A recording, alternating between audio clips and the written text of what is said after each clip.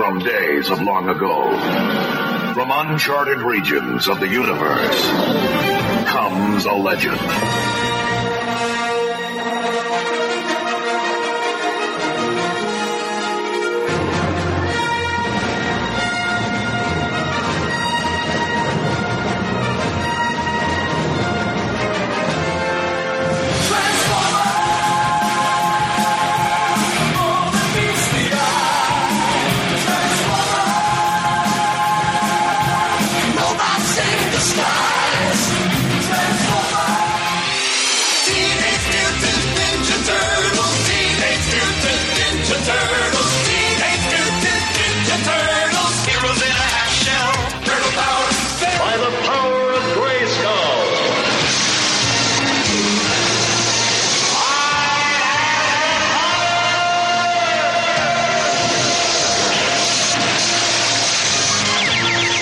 Became the mighty Battle Cat, and I became He-Man, the most powerful man in the universe.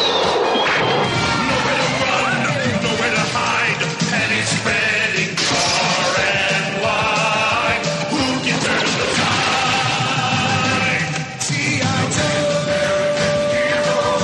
G.I. Joe, there, fighting for freedom wherever there's trouble over land and sea and air. G.I. Joe is there.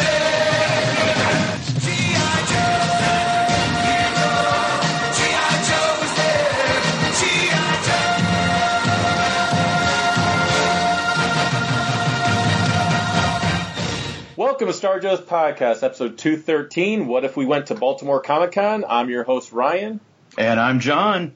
And welcome back, everyone. Yes, this episode is all about Baltimore Comic-Con. We're going to spill everything that happened for the most part. This will probably be the first one of a couple episodes that we'll do like this. In a future one, we'll have some other guests on to talk about their experience at Baltimore. We're going to talk about ours. And to join us in talking about our experience, we have a couple longtime listeners, longtime co-hosts joining us, guest hosts, Mr. Eric Grubb, who you guys know from a lot of our Star Wars episodes. Eric, welcome back. Hi, thanks for having me again. As I wave at the computer, not that anybody can see it. Hi, everyone. And then also joining us, last but not least, Travis, Uncle Teabag. Thank you for coming back on the show. No problem. I'm waving at Grubb, waving at his computer monitor. So, very nice. So we're going to talk about Baltimore Con. This episode is called What If, because I have a surprise for my fellow hosts tonight that I did not prep them for at all. So What If is definitely known in the comic industry. It was something that Marvel did for quite a while. And actually, they're coming out with new issues of What If, and it's basically like, what if this was to happen to this character, or what if this character became this? So you'd have like, what if, I think one of the most recent ones coming out is like, what if Spider-Man became the Punisher? Or what if Thor was raised by the Frost Giants? Well, there's also a What If app out there. This is not an endorsement, but my wife and I found this app on a road trip. And it asks questions like, what if you had this? And it'll be something typically very positive. But you also had this, and it's typically something negative. Would you accept that or not? And there's statistics based on people answering those questions on how many said yes, they would accept it, and how many said no. So I thought it would be a fun way to end this episode by playing a little bit of this game, because it can be quite humorous. It can also be, I don't know, it might cause some interesting talk going on too. So I will save that for the end. Again, I think it could be kind of fun. It was something that I was going to have us all play in Baltimore Con, but it just wasn't in the cards this time. So Baltimore Con, it happened just, couple weeks ago? Week and a half ago? Time seems to have flown by. Friday will be 2 weeks. Yeah, 2 weeks. So we're about a week and a half. Yeah. So this episode should actually come out before the 2 weeks is up, actually, because I'm planning on working on it over the next couple nights just to get it out there for you guys. So John, I think you got into town first. Or, well, Grub, technically you got into town first. You lived there. I live all of 10 miles away, so yeah. Right. But you as far didn't know that Hooters had moved. There's a reason. I never go into the city except for usually a baseball game. Details. And the aquarium. That's about it. So for those of us traveling, John, I believe you were the first one that got into town because you got in a little bit earlier than we did on Friday. So I will let you go ahead and open with the experience you had getting into town, because I think your experience ended up being the same as ours as far as the snafu that happened that is typical Baltimore at this point. Yeah, as Shannon put it, the thing is cursed. It's just the weirdest, man. I don't know. Every year something happens. Now, this year I drove in, met up with Andre and Brian Lang, who got in before I did, and Grubb was kind enough to get him at the airport and get him to the convention center. Andre got there, couldn't check into the hotel, so we did the convention like you do and went to dinner like you do. Got back to our hotel. Oh, sorry, guys, we're overbooked. So they put us in a taxi and they sent us to the upscale Holiday Inn property, which was very, very nice. And quite honestly, if they'd not had room for us the second night, I would have gone back there in a heartbeat because it was a really, really nice place. Yeah. But yeah, for some really strange reason, the hotels all overbooked, didn't know their asses from a hole in the ground. It was a mess. It was. You guys got it too. It was just a weird weekend in that regard. So to tell our side as far as what happened for us coming in, just to get up to that point, we were driving in. Rock got there before we did, and he called to see where we were, how much longer we were going to be. And I told him, I think at the time, Travis, correct me if I'm wrong, I think we were like maybe an hour from getting in, maybe less than an hour. If that, like it wasn't an hour, it was hour 45 minutes. We were close. Yeah. And so he calls and we talked for a little bit, nothing unusual. He just says, "Oh, I'm just going to sit here and wait for you guys and everything else." And then maybe like 15 minutes later, he calls me up again and he says, "I decided I was going to try to see if they'd let me in the room, and they're telling me that you canceled, that they don't have a room for us." And I was like, oh, hell no, because I booked this thing back in June, and I've been watching my email every day since June for updates from Baltimore Con, just updates in general. And I said, I never got any notification about anything, and I sure as hell didn't cancel it. And he goes, well, let me put the girl on the line here with you. Well, just when he's about to hand the phone to her, she must have stepped away, and so he comes back and says, well, wait, she's actually talking to her supervisor right now. So eventually she does come to the phone, and she says, Mr. Drost, sorry about the wait. And I told her, I was like, I did not cancel. And she goes, no, you're absolutely right. We actually overbooked. I apologize for this. Here's what we're going to do. We're going to put you in the Marriott, and we're going to take care of that for you. And then we would ask for you to come back and stay with us, and we'll take care of your parking and stuff like that. So I was fine with that because to me, that's just one less night I got to pay for a room. All of us to not right, exactly.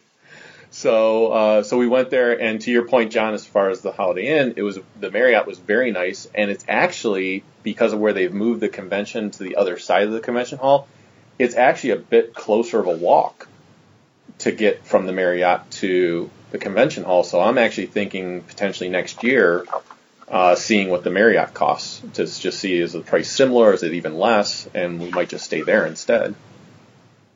So it was crazy, and then the next day we had to move our stuff back over to the Hyatt, which we got done relatively quickly. So, and they were very receptive to that because they had screwed up. But so that was our experience coming in. Rock met us in a taxi over at the Marriott, in which they paid for the taxi ride too for him. So The funny thing about that, though, is anybody that knows Rock, we really thought Rock was playing a joke on us at first. Oh, yeah. So he's like, hey, guys, we don't have a room. So we're like, Right. sure, Rock. we don't have a room. He's like, no, really, we really don't have a room. Rock, sure, okay. And then not until he did get the clerk on the line did it really sink in of, oh, we really don't have a room. Yeah, it's like, I'm not sleeping in my car, and as generous grub as you are, we certainly don't want to invade your home that much. So,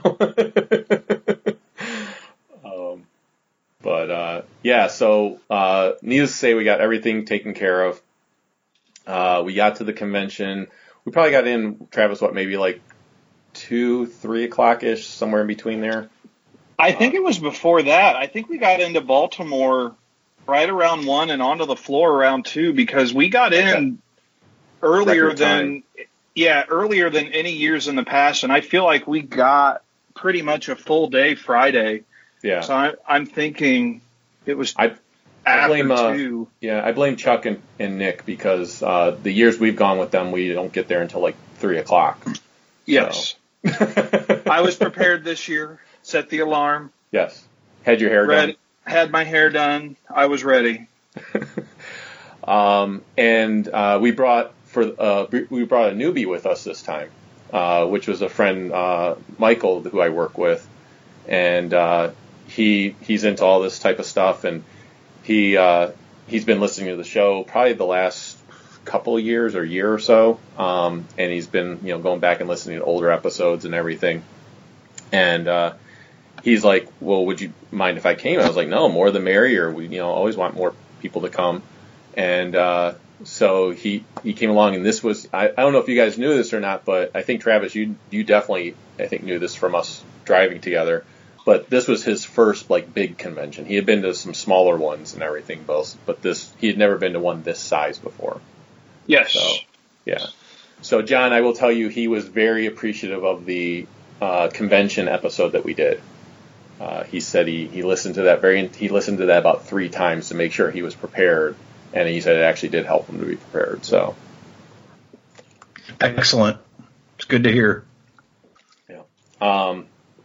And just like anyone else that's new to conventions, I know I experienced it my first time. I'm sure you guys experienced it too. He walked in and he did just fine, but the first steps, it was like a lot to take in at one time. Very overwhelming, but it seemed like he fit in with the group pretty well. He went off on his own quite a few times, found some really good artists. It amazed me the good artists that he found, because being so new to this type of convention, for him to find some really good talent at reasonable prices, I was very impressed. He found an artist that I was actually able to utilize for some sketches and everything, so it was very cool. So what was your guys' experiences as far as what did you do? What was your goal while you were there? What was it like for you? Travis, I think maybe you should start, because I think you were you started off the roughest and maybe ended pretty, I think you ended fine, but that first day was a little rough for you. Everything just kind of went topsy-turvy Friday night for some reason. John and I were the bronchitis brothers earlier in the week. So we'll be going for the WWE Tag Team Championship here soon. So yeah, it was, I think, Sunday or Monday, I went to urgent care. I had got bronchitis, so I was all steroided and Z-packed up and every other type of, decongestant Tylenol that they can get in me, because I didn't. It's weird going into a con with con crud and trying not to retain con crud. So, yeah. I had originally gone in with hopes of making a profit. I was going to get my copies of Batman the Damned signed. Everything that Ryan told me not to do in the convention episode, I did. I made a taped bag and board. I was going to CGC it. in hopes of getting it signed, CGC'd at a high grade, to then flip them for some bigger things that I want, because I'm down to about 9 issues of Amazing Spider-Man. And if I can sell these Batman books that I don't need or really want to get something that would help me out, that was my goal. Well, apparently that was everybody's goal. So, well, and I will say, to cut you off real briefly, at least what you were doing was to help improve something, your collection for something you love.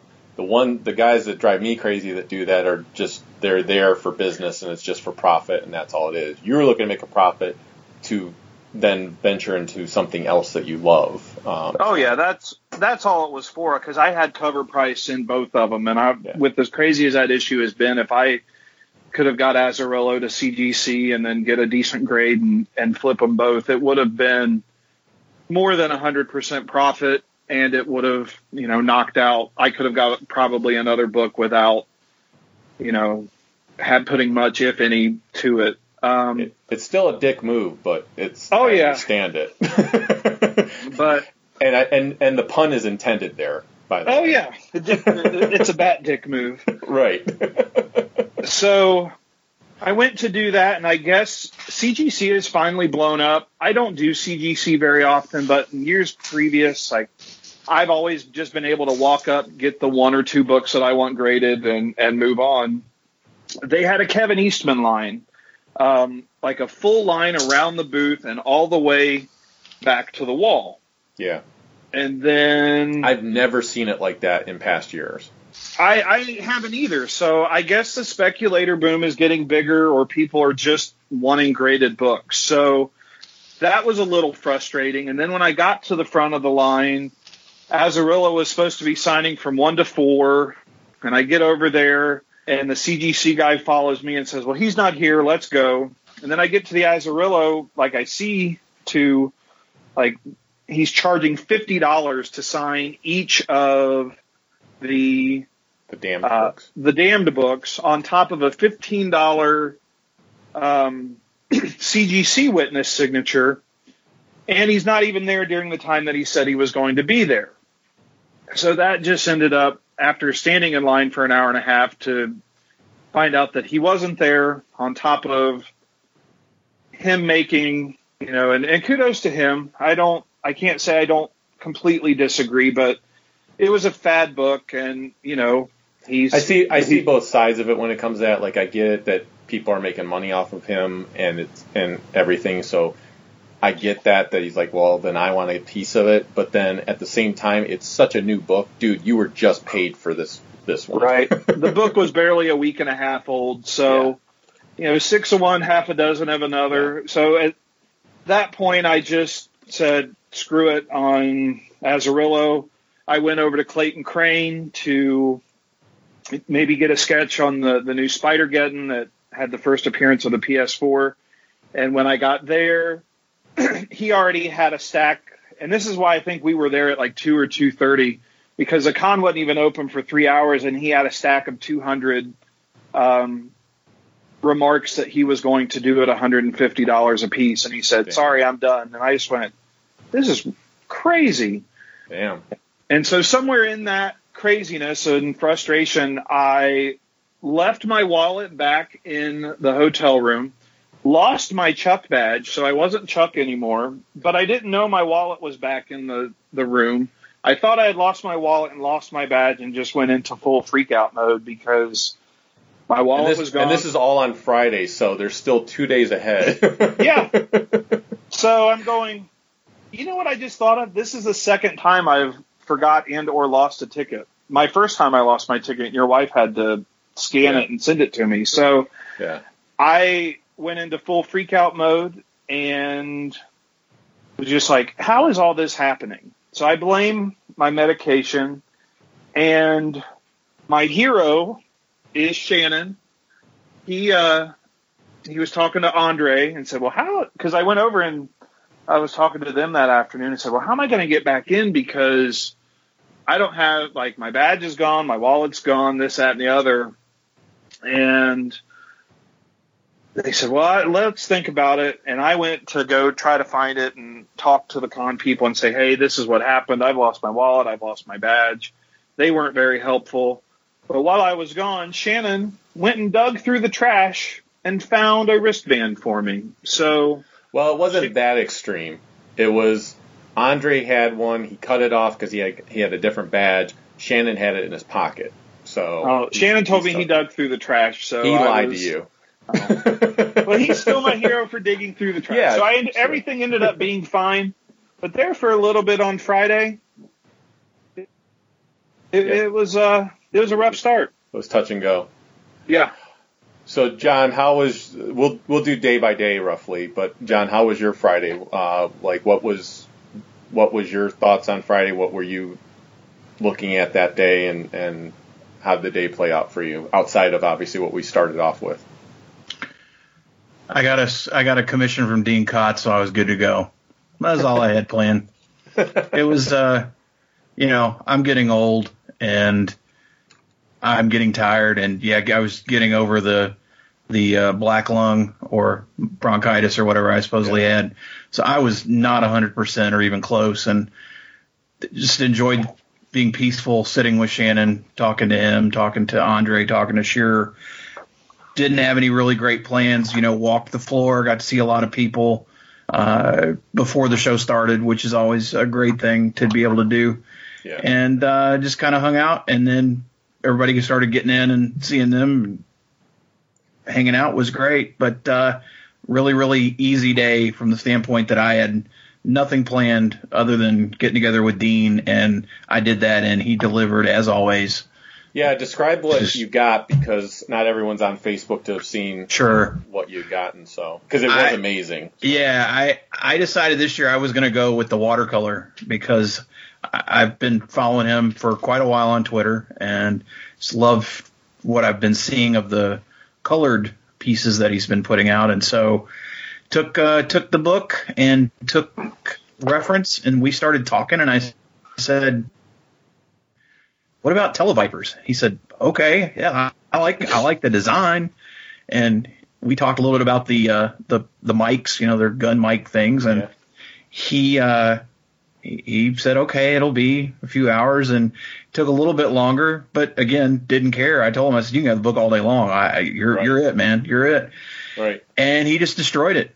He absolutely destroyed it. He has a thing about killing people in sketches and commissions. He does, yes. He does. I think all my pieces have bodies laying around, and this was just a phenomenal piece with several Televipers, kind of marching into a communication center where there are dead Joes on the ground, and there's a screen that has Stalker and Snake Eyes and Scarlet on it, like just like a camera in the woods kind of thing, a picture of them. And one of the main Televipers got Danger going across his goggles. Yeah. The piece is just it's amazing. It's unbelievable. It's unbelievable. And again, it's funny, we talk about how we get to know people. I hate bothering Dean because I give him my money, I give him my book, and say go for it because I know he's going to deliver. Right. Then I feel badly that I don't talk to him more. but I know I'm a good customer, and I bring other people to him. But no, he killed it, as always. And so that made my day. Like I said, super easy and good to go. Yeah. And I will talk about a Dean piece that I got a little bit later because I got one from him as well that he definitely killed it as well. Grub, how about you? How was your Friday? Like anything in particular that stands out from Friday?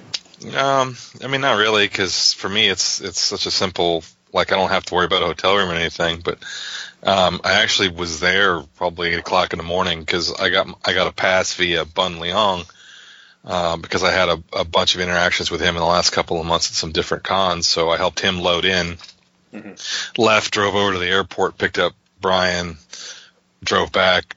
Then we walked over, but I had the pass, so I guess that's when he hooked up with. I know he ran into Shannon, and I think Andre were walking away from the convention center. We were walking up, so Brian shot off, and then the only things I had planned for the weekend initially were Dean Kotz and Sean Forney, who's done a bunch of Star Wars stuff. So Yeah. outside of that, Friday was just kind of then just when everybody got in, meeting up with everybody, trying to get my bearings on where things were, and figuring out, any other artists that I might be interested in. And you guys were talking about the CGC thing, and I don't know what's going on with CGC, but I noticed, I believe it was Keystone, which was maybe about a month ago, in Philly at the Philly Convention Center. I made a last-minute decision to go to, and I remember walking by the CGC booth at that place, and it was like a zoo. Yeah. And I'm like, what the hell's going on with CGC? And then I noticed that at Baltimore all weekend, Friday was bad. Saturday, the CGC was ridiculous. Holy cow. Yeah. And that was one of the two trends that we really noticed this convention from previous ones. The one was the CGC booth being ridiculously busy. It's always had steady people there, but this was serious line of people. The other thing that we noticed trend-wise was a lot more creators charging for their signature. Yeah, and I don't really have a problem with that so much, with the creators charging for signatures. Yeah. Then you have Neil Adams, and he's $50 damn. Yeah. It's it depends on the amount, yeah. Yeah, $5, $10, $15, maybe up to $20. I mean, that's pushing it in my opinion, just to sign a book. Yeah. I have one of those to talk about too. But Neil Adams at $50, it's I'm sorry, okay, you've done some majorly important things for the comic world, but you also have inflated your own importance to ridiculous levels. Yeah. But let's face it, if he couldn't get $50, he wouldn't charge it. Right. I know. The thing that drove me absolutely nuts sitting with Shannon was he was on the opposite page of Neil Adams in the yearbook. Yeah. And so people would come up, and that's one of the interesting things talking to several artists this weekend. People come by, they get the autograph for the yearbook and what have you. I'll bet half of the yearbooks that came up had a Neil Adams signature in it, which meant half the people that got a yearbook, with whatever means, either bought it or got it as part of their VIP deal, paid $50 for that autograph. For a book that's worthless. Put Neil in I didn't know they put Neil in the yearbook. Neil and Shannon Neil was page 8, Shannon was page 9. So Shannon kept saying, I can't believe they put me next to, he was kind of making light of the fact, he's like, well, it's just embarrassing they put me next to Neil Adams. But that means that many people paid $50 for an autograph in a book that is absolutely worthless. Yeah, that book is worthless. It's not like you have him sign a Batman book or a Green Lantern or something that he has got value. It's a Strangers in Paradise yearbook that, let's face it, it's a very, very niche thing. Yeah, and niche characters that the real world doesn't give a real big hoot about. No. I find it fascinating that many people spent the money that way. Again, if you're going to spend $50 to get a book that's worth something valuable that much more, that's your business, that's your money. Yeah. I could not believe the number of books that had the autograph and thought, wow, that's just $50 you just literally pissed away. Well, and that's the thing. I got my Green Lantern, Green Arrow, Hard Traveling Hero signed 6 years ago or something like that, and he was charging $5 then. So I would not pay $50. But if I was to pay, to your point, John, if I was to pay $50, it would be for something like that, where it was his work on something that is very well noted, that he's very well noted for. You get something Batman or something like this, where something like Hard Traveling Heroes, where it's these are hallmark moments in his career that you would want to get signed. And I have nothing against Strangers in Paradise, and I've got nothing against the artists that were in the yearbook and the job that they did. But yeah, it's, to your point, it's a very niche book, and to pay $50 to have them sign that versus if you're going to spend the $50, get them to sign something else. The thing I felt really bad about was, and it's something I would do if I was a creator. If there was a guy that came up with his kid, and I realize people could scam you and everything else, but you live with that. But there was a guy that came up with his kid. His kid had a book that he wanted signed, and it had a few different artists in it and stuff. And I don't think it was the yearbook; it was just had some stuff in it. And the handler for Neil Adams said, "Well, it's $50 for that," and you could tell it was the kid's book. And the dad turns to his kid and is just like, "Buddy, we're gonna have to get some other people to sign because it's $50. It's gonna be too much for us today." And if I was Neil Adams, I'd be like, send the kid over with the book, and I would just sign it for the kid, and I realized, like you said, people could scam you and have their kids do it when it's really for you and you're going to flip it and stuff, but that's the risk you take to be like a decent human being about that type of stuff. Now, granted, Neil probably had no idea that was going on, so I'm not blaming him, but at the same time, it's like, sign the book for the kid, it just, I don't know. The autograph thing that I had an issue with was, and I understand why he did it, I get it, but what I got wasn't the same as the value that I was paying for. Was I took my Marvel hardcover artist edition over to Michael Golden to have him sign it, and his wife or whoever she is, handler or whatever, she's like, "Oh, he charges $30 for any IDW books." And I'm sure it's because he probably wasn't paid any royalties for his work with IDW. Anything of his that was reprinted by IDW, he probably didn't get paid anything. At the same time that, you have to work your contract so that you do get stuff like that. But I paid the $30 because he's one of a few names that I still want to get in this book. And he was very nice. He wasn't a jerk or anything like that, but he signed it, and you can't even tell that it's his signature. You can't even. It looks like he signed it up near Art Adams' signature, which Art Adams didn't even charge anything for, other than you could donate to Heroes Initiative. And Michael Golden just kind of scribbled his name up there. It looks like it's just a scribble that Art Adams drew or something like that. It doesn't even look like a signature. It doesn't look like, you can't tell it's Michael Golden. I was like very disappointed that I paid $30 to get that. But I'm the sucker that paid it. So when it comes also real quick to Adams, I'm sure that there were plenty of people who got his autograph and paid for it there. Yeah. Every time I walked by, I never saw, like most of the time, I never saw anybody in his line, and occasionally I'd see a couple, but it didn't seem like in past maybe that $50 price did drive a lot of people away that normally would have paid him. Yeah, I agree. Yeah, because when I went and got my autograph from him 6 years ago, he definitely had a line of people because I waited in that line. So yeah, I think I waited in that line with you.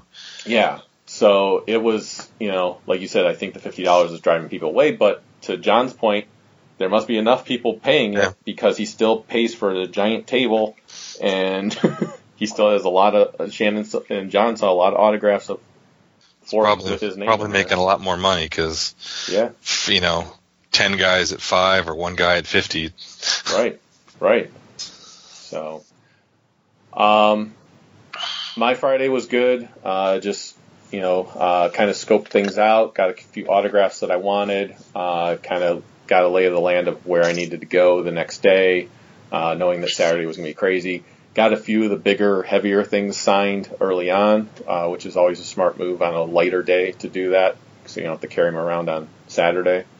One of the things, or a couple of signatures I got that I had really good experiences with.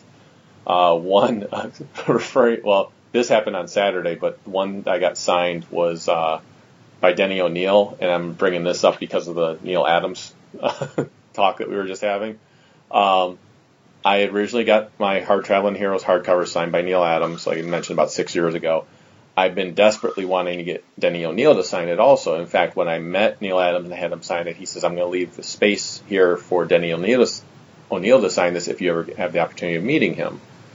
And I even had given John my book because Denny O'Neil was supposed to be at VirginiaCon, and that got canceled. And and he was supposed to come to Baltimore a couple times, and he never came to Baltimore. So this was my one chance. Waited in line.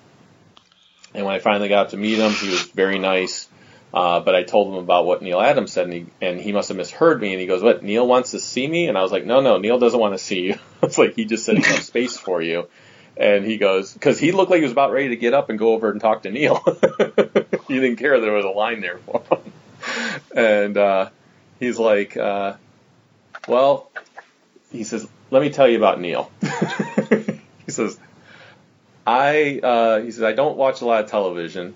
And he says, but the one night I was bored and I thought, well, I'll turn the TV on. And he says, I happened to flip through the channels and I seen Neil Adams is on TV being interviewed.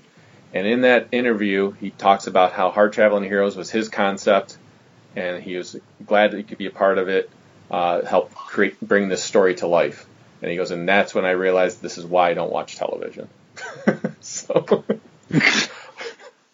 and just to hear he's like 80-some-year-old guy tell this story was just hilarious. So, so that was a good experience for me, and I finally got.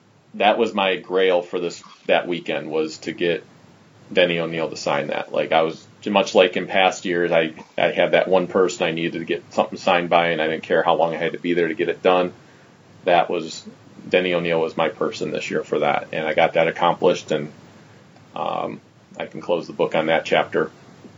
And then another really good experience I had was with Jerry Ordway. I brought Action Comics 1000 to be signed by him. I'm planning on getting that signed by a lot of people that worked on Superman, because it's a blank sketch cover. I'm just going to have a lot of signatures on it.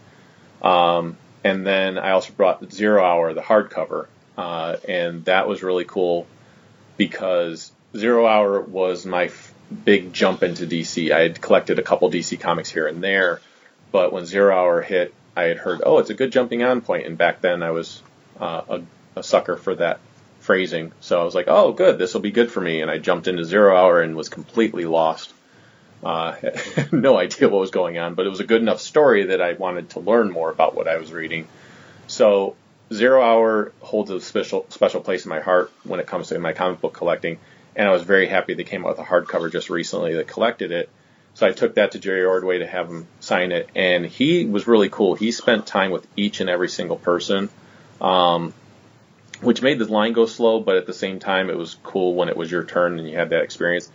And he actually told me, he says he did not like what they did with Hal Jordan in that. He did not like them making him a villain. He always saw Hal Jordan in the same light as a Superman, where he felt like because Hal used willpower, that he should be incorruptible. He should not be a character that you can make a villain. He should be able to overcome that.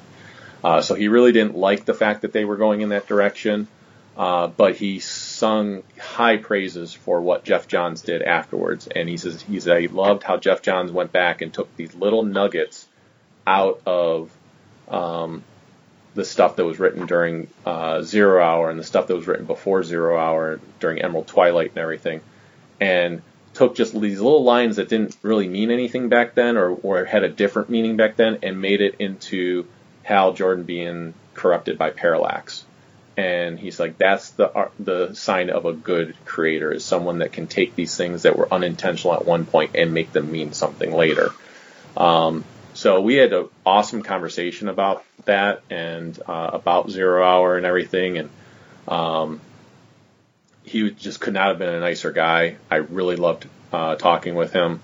And so he's someone I would highly recommend going and talk to if you ever have the opportunity to at a convention, because you'll always get a story from him. I heard a lot of other things from other people that were in line ahead of me that he had talked with. So, but that was special for me because Hal's important to me as a character, and 0 Hour is important to me. So to hear his perspective on that was really cool. So, and it was the cool thing about it was, since I've been doing I just finished doing reviews of Emerald Twilight in the Patreon episodes.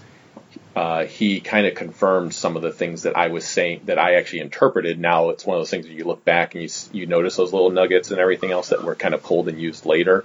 He really confirmed that, what a genius move that was as far as pulling those things out, those lines, these little lines. And he actually mentioned a couple of them that I remember noticing in Emerald Twilight. So that was really cool. That was an awesome experience for me. So, I know Grubb and John, you guys, I don't know, did you guys have any experiences with creators? Travis, I think you did, but did you guys talk to any creators in particular that kind of stood out to you? Or I finally, Mark Buckingham finally, yes, for Fables. Because I finally remembered to bring some of those hardcover trades for Fables for him to sign, and that dude's very personable. Oh yeah. So there's good things there. Now I just got to meet because he was the artist, so I got to meet the writer now. That and Katie Cook were the only ones that really was hoping. Well, Dave Dorman unfortunately canceled like the week before, which is unfortunate. Yeah. But that's really it, because I don't. With what I read is very, it's Joe, it's Robotech, it's Turtles, I'm very focused on what I read, so there's not a lot of like. I think I said somebody at the weekend, like, I was like, hey, like, I know who these people are, I understand their importances and what some of them did or are known for, but I don't. They don't mean anything to me because I didn't read any of that stuff. Yeah. So. Well, you ended up saving me some time by encouraging me to go get Walt Simonson's autograph. We were waiting in line for Denny O'Neil, and Walt Simonson came over and was talking to the whole crowd. And I had, again, my artist edition there with me. Oh, yeah. And I go, oh, he's another one that I need to get an autograph from. And you were like, well, why don't you go get it from him right now? He's standing right over there. He's literally standing there talking to. He stopped to look at something, and I'm like, "Now's your chance, man. Go." So I go over, grab a pen, and he asked him very politely if he'd sign it, and he said sure. And then the guy that was there with us, that we met there, Brendan, who we ran into like at least 5 more times the whole convention. Please tell me you gave him one of the business cards so we can listen to this. Oh, I did. Okay, I gave good. it to him in the Denny O'Neil line. So yeah, hopefully, Brendan, if you listen. Yeah. So he said he was going to check it out, and he told a couple of his friends about it too. So, but he was a very cool guy. But every line we went into for getting meeting a creator, getting an autograph, he was like right behind us, just coincidentally. But he came up behind me and he was like, Mr. Simonson, it would be okay if I get an autograph as well. And that's when Walt was like, sure. But he goes, this is why I don't stop when I'm on the convention floor. But his line was ridiculously long too. So that I was glad I didn't have to wait in that just to get his autograph. So I noticed with Simonson, his lines would be like he would be an hour before opening and he would already have 30 people standing in line. Yeah. It was crazy with him. Yeah. Well, and I know especially with him, and I don't know if he was doing it at Baltimore this year, but I know if you're one of the first few people in his line, he'll do a free sketch for you right then and there. And they're quick and everything, but they're really cool. And I know I've gotten a couple of them from him when he did Super Show a few years, or several years back. So I have like a Beta Ray Bill and a Burl from World of Warcraft. So, yes, I don't know if that's why people get in line early for him or what, but he had a huge line. Travis, any interactions with creators to note or? I got to meet Clayton Crane, talk to him a little bit about some of his upcoming covers and some of the past Spider-Man covers that he did. And then I think my best conversation, there's this upcoming artist. He does a European book called Beano. I think his name's Shannon Gallant. We talked about Beano and his new work overseas and how that's going. So nice. Other than that, that's really it. Yeah. Shannon and Brian, in true fashion, when they signed my G.I. Joe American Hero, Shannon made a little comment about Brian's cover on it, and then Brian made a little response to it, and Brian's comment was about tires. And Brian starts to tell me, he's like, do you know about the tires? I was like, Brian, I don't think you know about the tires and how much I poke at Shannon about the tires. So that was hilarious. I ended up showing that to Shannon later, but it was. So I have yet another cover that I will look back on in years ahead and fondly and remember the fun of them dueling it out on the cover of with their autographs and little notes. So, John, anyone of note that you remember talking to, whether it be Artist Alley or I don't know if you met any particular creators or anything like that? I had my obligatory wave and hello to Mr. Tom King, whose line was crazy all weekend. Yeah. Like, that's a big shock anymore. But no, saw everybody we know and visited. What about random women? Oh, that was Sunday. I thought we were doing it in day order. Sorry. You can throw that out there. Go ahead. It's a hot patch. I'm famous for nothing. Sunday, we're getting ready to leave. We're kind of, walking the floor one more time before we head out and drop my book off with somebody to take it home. And all of a sudden I run into Jermaine Exum, Lord Retail of Acme Comics down in Greensboro, North Carolina. Super good dude, and have known him for several years now and hadn't seen him in a while. So we were standing there talking and what's up and how's the show going for you and this, that, and the other. And this lady just comes running up and she says, "You're famous. I know you're famous." And somebody said, "I need to stop and talk to you." And I'm like, "What?" She said, "You're famous. You're a writer, aren't you?" And I said, "No, I'm not." And she said, No, somebody saw you yesterday walking Artist Alley and they said, "I got to talk to you." And of course, Jermaine is like, "What in the?" He's looking at me like, "What the hell?"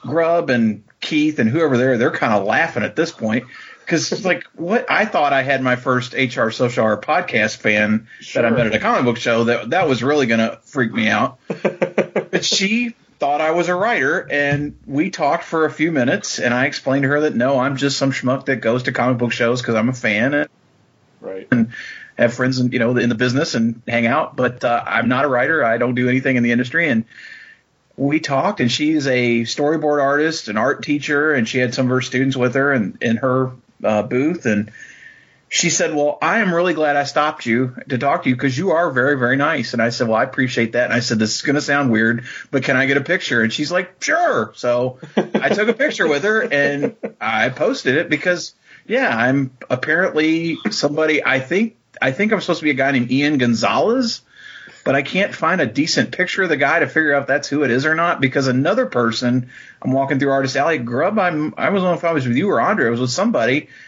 and all of a sudden I hear, Ian, and I'm just walking, and the dude kind of runs up, and he keeps like right in my ear at this point, and I turn around, and, "Oh, I'm sorry, I thought you were Ian." And I'm like, "No, man, not even close," and just super weird. But Grubb, tell him, was it you?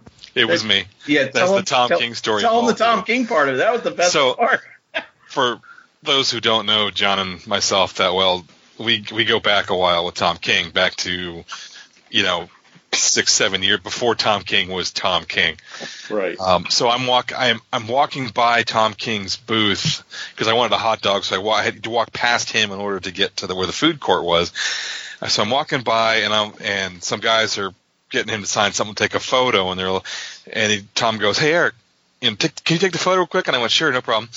So take the photo, hand the thing over, and he leans out over the table because he wants to give me a hug real quick. So I lean in and I said, "Hey, John just got mistaken for some famous guy." And Tom goes, "Hey, if somebody asks you if you're a god, you say yes." That's fantastic. Absolutely. So I think I found an Ian Gonzalez, but the page is all in Spanish, so I'm not 100% sure. But I can see how this might look like you. Well, I'm going to use it for the episode. Sarjo's interviews Ian Gonzalez. Right. Yeah, I was thinking I need to tweet him or something and just acknowledge. But it was that's probably the oddest interaction I've had at a show ever.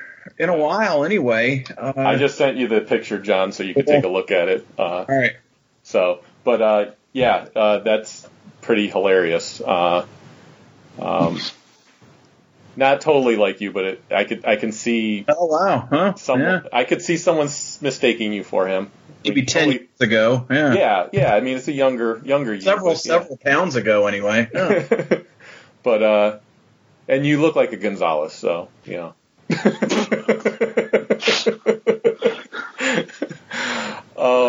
Speaking of Tom King, I definitely have to tell my interaction with him because, much like you guys, I got to meet him when he was still selling his Once Crowded Sky book, which is very good. And I do enjoy his Batman and a lot of the other stuff that he's done.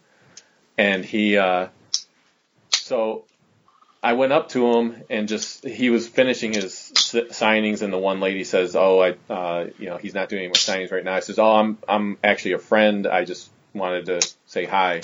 So I go up to him and I was like, how you doing, Tom? And he's just like, he's looking at me very puzzled, and he's like, have we met before? And he goes, oh wait, yeah, you're the Star Joe's guy. And I'm thinking in my head, yeah, I'm wearing the shirt that says Star Joe's. Of course, I'm the Star Joe's guy. And I was like, Tom, you never remember who the hell I am. I was like, I'm friends with Daryl and Chris. And he goes, yeah, where are those guys right now? So later on, he sees me again because I reached out to Daryl to get a couple things signed for our buddy Nick. And I said, hey, if I give you a couple books, can you get Tom to sign them for me? They're for Nick. And he's like, yeah. He says, we're actually heading over to a couple creators booths because Tom wants to get some like original art and stuff. So I was like, okay, cool. So I met him there, talked with Daryl for a little bit, gave Tom the books, and he says, well, I know you now. And I said, sure you do. You're going to forget me again next year. Don't worry. But he says, am I signing these for you? And I says, no, this is for Nick. He couldn't be here this year. And he goes, oh, well, fuck Nick. I was like, oh, okay. I'll be sure to tell him you said that. So, he says, you tell him if he can't be here to see me, then he ain't worth anything. So that was my experience with Tom King this year. So I plan to be murdered in one of his future books, so. Which is what he does to all of his friends that know him. So,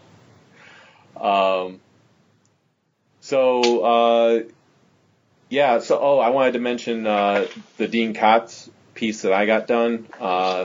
So I started my video game sketchbook this year because I've been following a lot of different artists, and I see like them doing like Samus Aran and Mega Man and stuff like that. And it seems like a lot of artists are getting into drawing a lot of the video game characters, and I'm like, well, I grew up loving tons of video games, so I wrote a list of 50 characters that I would want drawn, and true to form, thanks to the help of Grubb and John and everything over the years of saying, hey, make sure you have references. I have a reference for every single one of them, and I will tell you, hands down, that is the best advice ever if you're getting sketches, because you will impress the writers out there, or the artists out there. They will.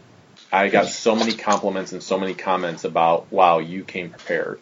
Like, I love this guy and stuff like that. So, Dean, I always let the artists pick who they're going to draw from the list. And Dean decided to pick Pitfall Harry, which I actually thought would be one of the toughest ones to draw because I didn't want someone to just draw Indiana Jones, which would be very easy to just do that. Well, Dean did not do that at all. Dean drew Pitfall Harry. If you were to see this drawing, you would know it's Pitfall Harry. He has him swinging across a river, alligators leaping up at him, another alligator in the water. He's got all this, canteen and everything else hanging from him, and he looks terrified as he's swinging over the river. It was a beautiful piece, and John, it actually made me jealous that I didn't get that in color because I can only imagine what that would have looked like in watercolor. I think it would have absolutely looked beautiful. So, it actually reminded me. Sorry for interrupting. No, go ahead. It could have passed as one of the like Atari 2600 box art that they made the hardcover for. Like, it was very detailed. It was very great. That was my first thought when I thought. I was like, man, that looks like one of those Atari box arts that IDW made the collection of. Yep, absolutely. John, did you get any other sketches that weekend? I did. I know one did. that was I know one that was gifted to you that I'm sure you want to talk about, but I didn't know if you had any. I didn't know if you had any others that you got yourself that you. I did, as a matter of fact. Okay. So let's see. I took Andre's cue, and I can't believe I've never done this before, but took my book over to Franco, and I've known Franco for a while. You know, I met him. Gosh, it's been like almost 10 years ago now, and I love Art and Franco. I love I love everything they're doing, and I love the podcast. And I've never gotten a G.I. Joe piece from him yet. I know he has got a couple things floating around that have never been published. And anyway, so Andre got a really cool piece from him. I was like, hey, man, why haven't we ever done this before? And he's like, I don't know. So he did a really cool bat for me, like super cartoony. Yeah. Which was fun. Brian Shearer owed me a commission from his Kickstarter. Okay. So I got my Baroness, which I'm very happy with. She's gorgeous without being over the top. Sexualized, yeah.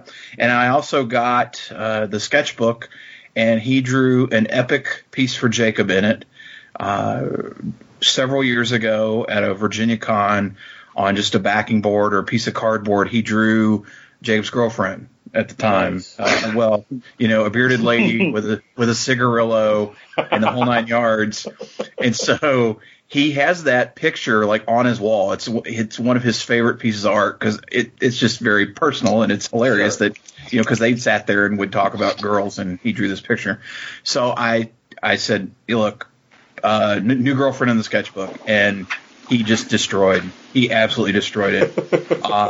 And then I left my book with Stephen Burks, who is a Richmond guy, and he's got it now, and he's going to do something that I'm really looking forward to seeing. And we'll meet up and grab dinner, and I'll get my book back. So, yeah, and then like the surprise of Sunday, other than being recognized for not being anything but famous, I'm sitting there with Shannon, we're talking, and Travis walks up. And Travis says, I got you something. And he hands me one of the most epic sketches I've ever gotten. It's Captain Kentucky by his creator, Don Rosa. When I was a kid, Captain Kentucky was a strip in the Louisville Courier-Journal. It was a comic strip that he did.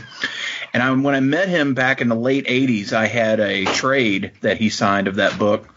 And we got to talking about it. Travis and I were talking about Captain Kentucky and his Uncle Scrooge work and everything. And so apparently, I don't know, Travis, you want to tell the story, but you went over to him and asked about doing Captain Kentucky. And boy, it was great.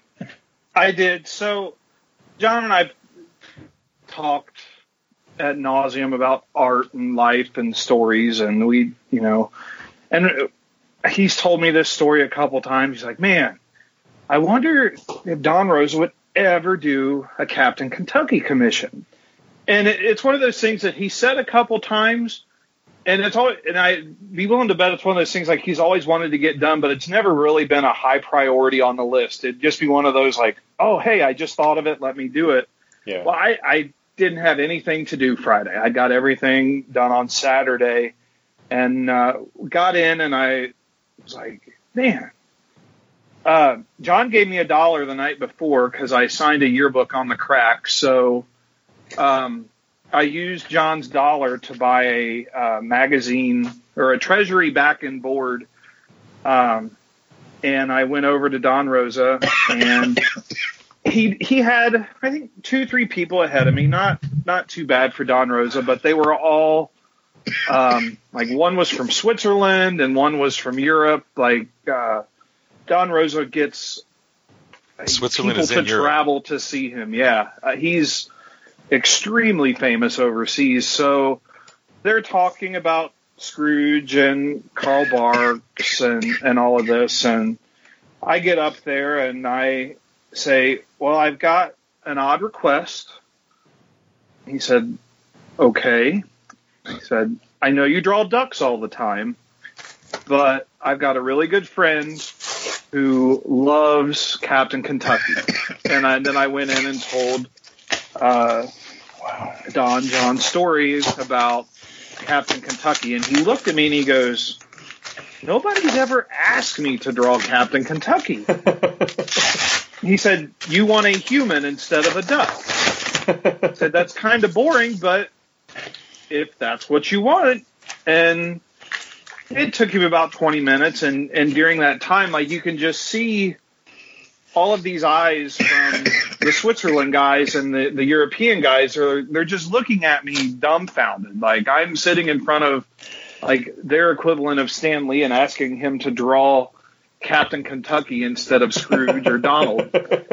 And when he got done, we had talked about he's got a documentary coming out next month.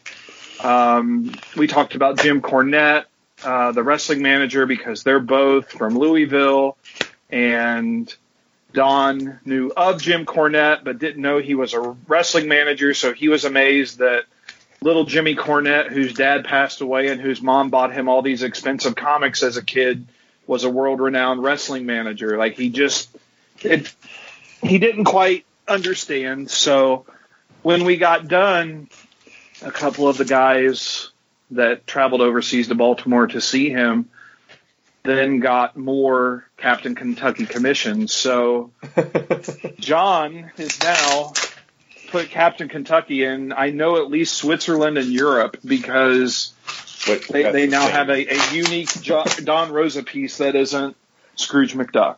To Eric's point, Switzerland is Europe, so in Europe. So just to let you know, those aren't two separate countries.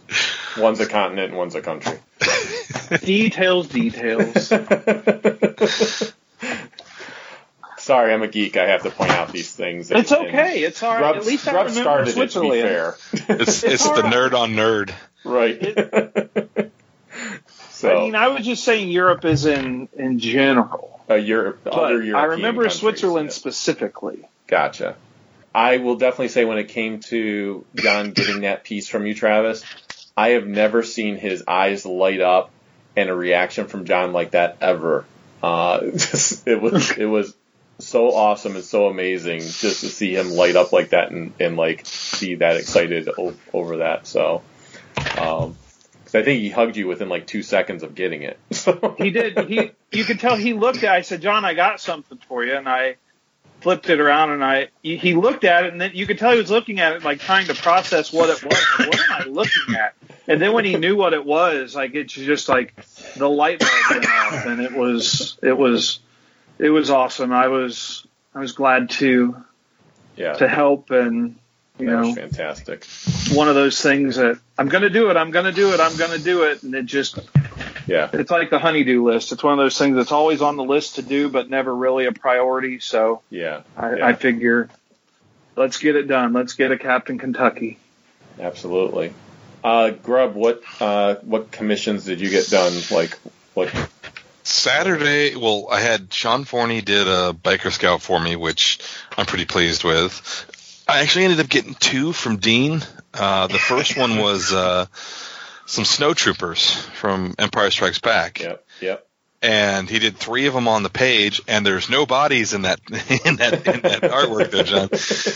Those are reserved just for John's commissions. Which a friend of mine is the detachment leader for Blizzard Force in the 501st, which is the snowtrooper the costuming detachment. And he sent me a message when he saw this, like, how do I get that? I'm like, well, you have to pry it from my cold, dead fingers. However, if you want, I can get Dean's contact information for you. But so Dean did that one, and he did a Robotech piece for me of, because I kind of mentioned it to him. Yeah. And we had like a 30-minute long conversation about Robotech, which he knows a surprising amount of it, but he's like, yeah, I'm just not real good with mechs. So I'm like, okay, well, I'll print out some stuff and I'll bring it in tomorrow with just some of the characters. And he did basically 2 Zentradi warriors, just like, walking through a hellscape. That came out really nice. And another friend of John and mine, Dan Govar, which I didn't realize was going to be in town for this show. So I sent him a message like a couple days before. I'm like, dude, I didn't know you were going to be here. So he ended up doing another Star Wars piece for me where basically he did the Hoth trench fight. Yeah. With the AT-ATs, and like I thought he was just, he was just talking about he was just going to do the trench and blah blah on the one page, and he's like, well, if I may on the other page just kind of put some AT-ATs in the fore, off in the distance. I'm like, sure, man, knock yourself out. But he went like full on 2 full pages. Yeah. So, I was really pleased with that, and Bun Leong did a Robotech piece for me, and I think that's it. I didn't really do a lot this year. Yeah. Just because I hadn't really planned on it. Like, what John was saying when you guys were doing the pre-con episode about bathe and hydrate and all that kind of stuff. Right. He was talking about he didn't really do any real planning this year. Same thing. I basically did nothing. Yeah. Yeah. And I also noticed this year this seemed to be like there was a turnover in artists. Not like the main creator types and all that, but I mean the artist alley. Yeah. Maybe I've just been at this long enough now that, some people are they've moved on to other things, or they're just not doing anymore, and the new bloods come in. But there was a lot of names and artists that I didn't recognize at all. I wonder too if because New York Comic Con was the next week, if like it opened up more tables for artists that normally haven't done Baltimore, because the ones that usually do Baltimore were getting ready for New York Comic Con the next week. Maybe. I don't know. Because New York is a whole other entity on its own, which the one time I did that, man, it took me an hour and a half to find Artist Alley the one time I was there. Wow. Because it's in a separate section of the Javits Center, which I know they've done a lot of constructions different now, but that was Saturday. It was pretty much that, and then we did our typical Hooters lunch. Yep. Which I didn't know they'd moved it. Sorry, everybody. At least they had a big like writing on the glass there that said, "Hey, we moved and we're down there downstairs." Yeah, and it's also unfortunate they took the pedestrian skywalk out. But that's because they were having a lot of problems with homeless people like bathing in it, and Baltimore's got a lot of problems right now. Yeah, Baltimore's got a lot of issues with homeless in general there. So, Travis, did you get any sketches? I can't remember what you had or not. I got one sketch from Shannon. He did the new Spider-Man based off of the PlayStation 4 game. I've been playing that and liked it a lot. That. Okay, yeah. But my 2 big art pickups were pages this year. I've never really been a page guy. Oh, I also got a Leo Pardon Japanese Spider-Man from Shannon that we had talked about. I'm looking at everything right now. Nice. I picked up 2 pages. My first page was from Shannon from the $6 Million Man versus G.I. Joe issue 1. It's where Steve Austin is beating up General Hawk, and he is giving the reverse Death Valley driver to General Hawk. I've got that page. Shannon and I, John knows and Ryan knows a little bit, but Shannon and I have like an obsession that we talk about anything Japanese, whether it be Sentai, Kamen Rider, or wrestling in my behalf. And the reverse Death Valley driver was known as the Burning Hammer, one of the most deadly moves in Japan. So it just seemed to work out that would be the page I'd get from Shannon. And then I'm a big fan of the Ultraverse, and it's a very niche fandom, very similar to what Valiant was before Valiant came back. It's a dead comic universe, and my favorite character was Prime, which is a Superman / Shazam. I want to say ripoff. Yeah, like Prime is a boy, but when he's covered in the ooze, he'll turn into like what he thinks a comic book character is, which is this big roided up guy that flies. And so it's got Superman stuff and it's got Shazam stuff. Prime was created by Norm Brayfogle. Mm-hmm. So prior to the show, I thought, well, I'm gonna try to find a Prime page because he's my favorite character, and a page isn't going to be all that expensive because it's Ultraverse. It's not like people are actively seeking Ultraverse pages. And although with it being Norm Brayfogle and him just passing away, I was impressed that you were able to even find that. Exactly, because I think it was Monday or Tuesday prior to the convention, Norm Brayfogle had passed away. Yeah. So I thought, I was sad, and then I thought, that would be my luck. And I'm not trying to speak ill will of the dead, sure. but it was just like, well, cause prices to go up quite a bit. So exactly. So I thought, well, all right, let me go look. And when I went to the art dealer, he had a whole section. He had already pulled all of Brayfogle's portfolios that he'd had and put them in their own box. I think it's Anthony's Art Collectibles, cheap plug, but there was already a section of Norm Brayfogle art, and right up front was his Ultraverse Prime book, and I just went, well, of course, everything in here is going to double now because, right. That's just how the comic market is. Make a buck where you can. And to my surprise, he hadn't marked up any of his stuff. And, he came over and started talking to me, and I told him, I said, hey, I came to get a Brayfogle Prime piece, and I saw the price on a page, and then he quoted me about 10 to 15 less and said if I had cash. I said, yeah, and I gave it to him. So I ended up getting a Prime page as well. So those were my two big pickups were my pages. Nice. For me, I did not look at any pages or anything like that. I was tempted to it a few times, but I knew going into that weekend that wasn't my mission at all. Even though it was last year, it wasn't something I was interested in looking for this year. So I was very focused on getting some commissions done, getting some autographs, and then actually doing some bin diving, which I did do some bin diving, but the thing that bin diving taught me this year, actually getting that done, was even though I found some issues I needed and found them at a good price, I don't like bin diving really anymore. I found that, I'd rather just find the issues that I need, because I don't need a whole lot of issues to complete what I want to complete. I just don't really enjoy going into those bins and looking for stuff anymore. So, but from a commission standpoint, I had Brian Shearer. I gave him the option. We had talked once before that he could do another Centurion for me in my 80s book. But I told him, I said, I'm going to give you the option. You can either do another Centurion, or you can kick off my video games book, and you can pick any character you want. Well, he, of course, wanted to do the video game, and he kicked it off with Earthworm Jim. So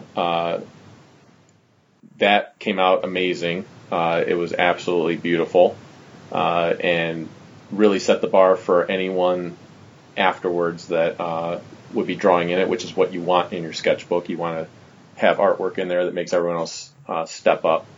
So I got the piece from Brian, and then I took it to Dean, and he did the Pitfall Harry, and then I took it to this one other artist who I'd gotten pieces from previous year, which was Neil King, who he drew Zelda in there. He does watercolors and everything else, and he's done a Hoth Leia for me before, and he did a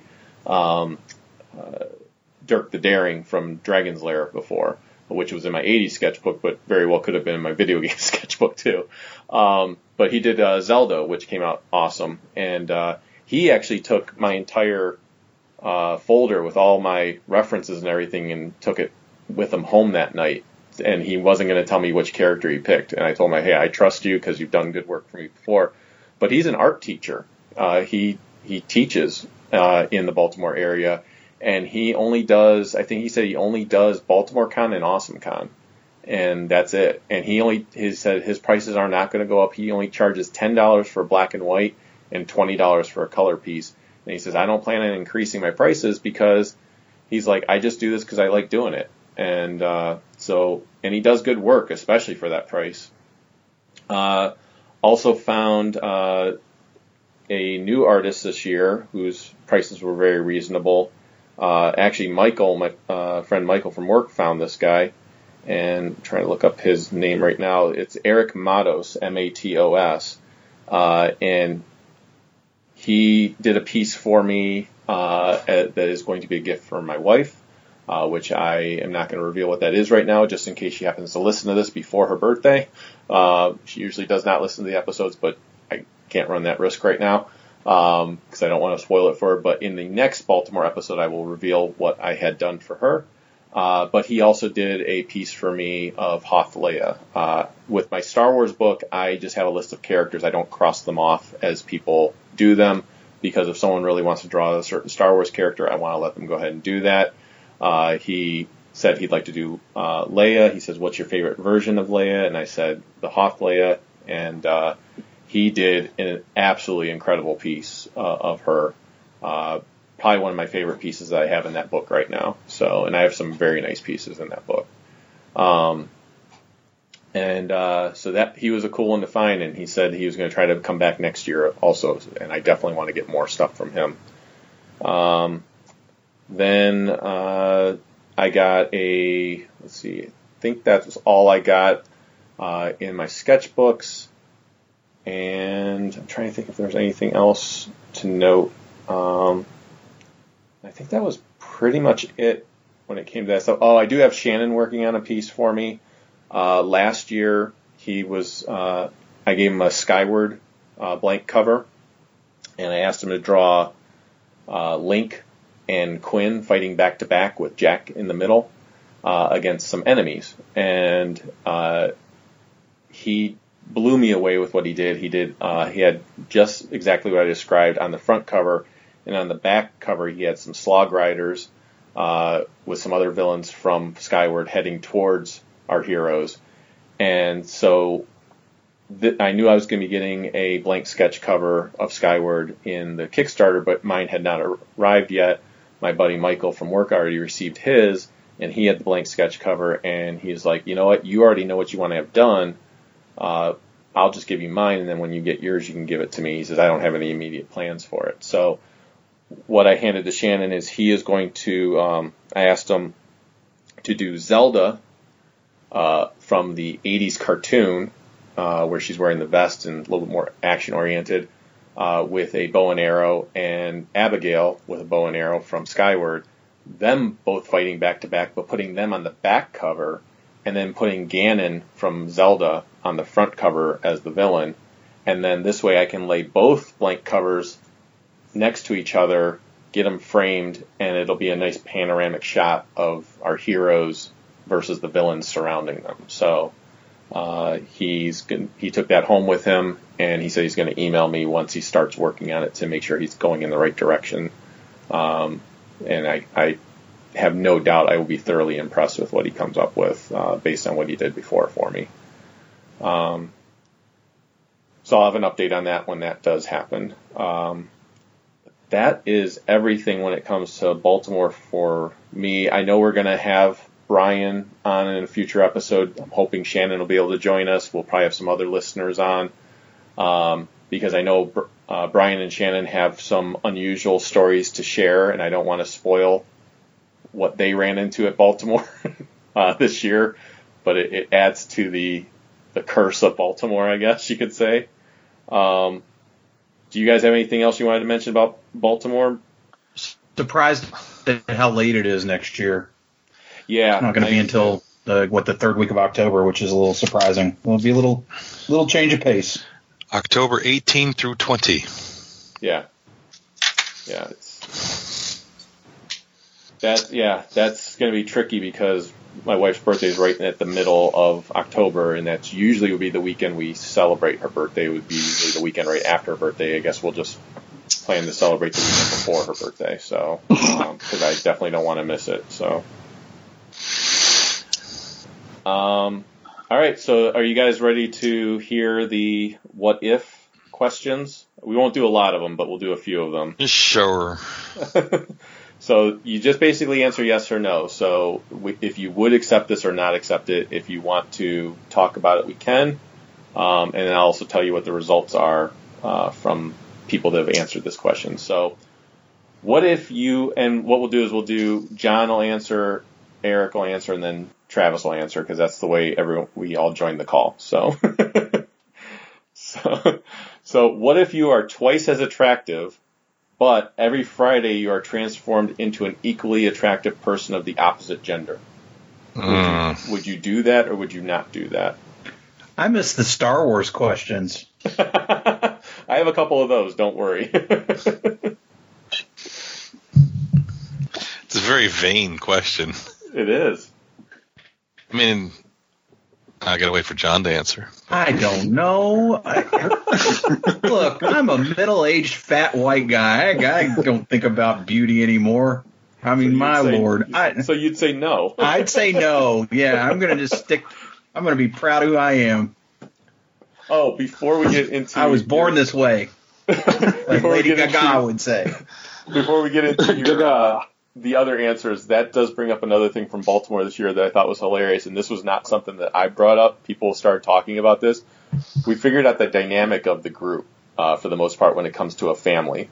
So people were saying that, John, you and Travis are the two grandpas because you're the crotchety old men that don't give a damn and talk about better days in the past.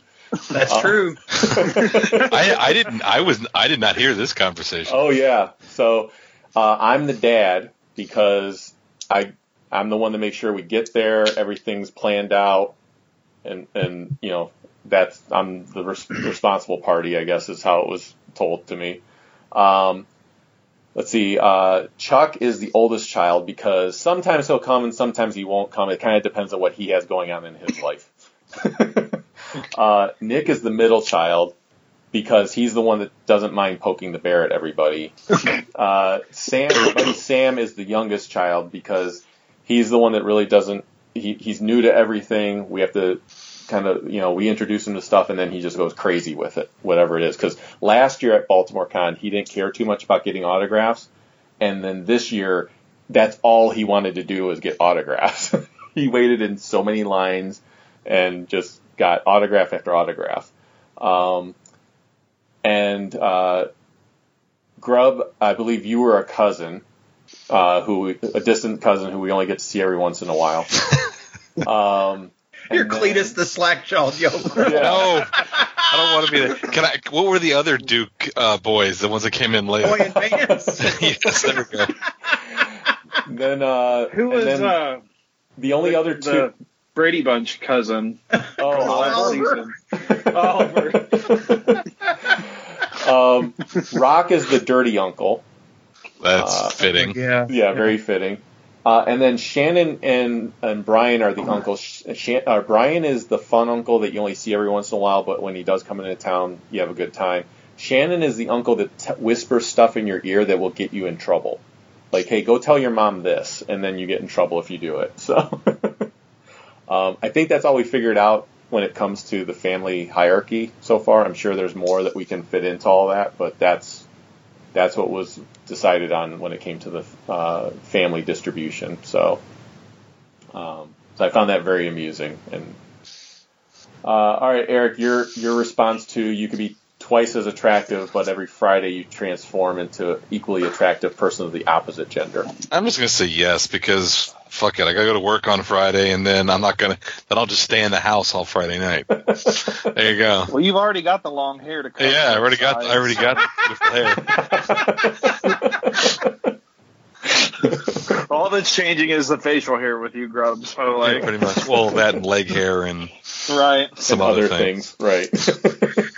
How about you, Travis? I'm gonna say no. Nope. Okay.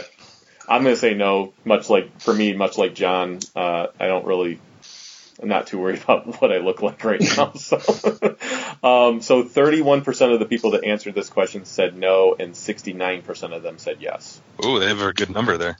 Yeah. Fitting. All right, we'll do a couple more of these, and then we'll end with a couple Star Wars trivia questions.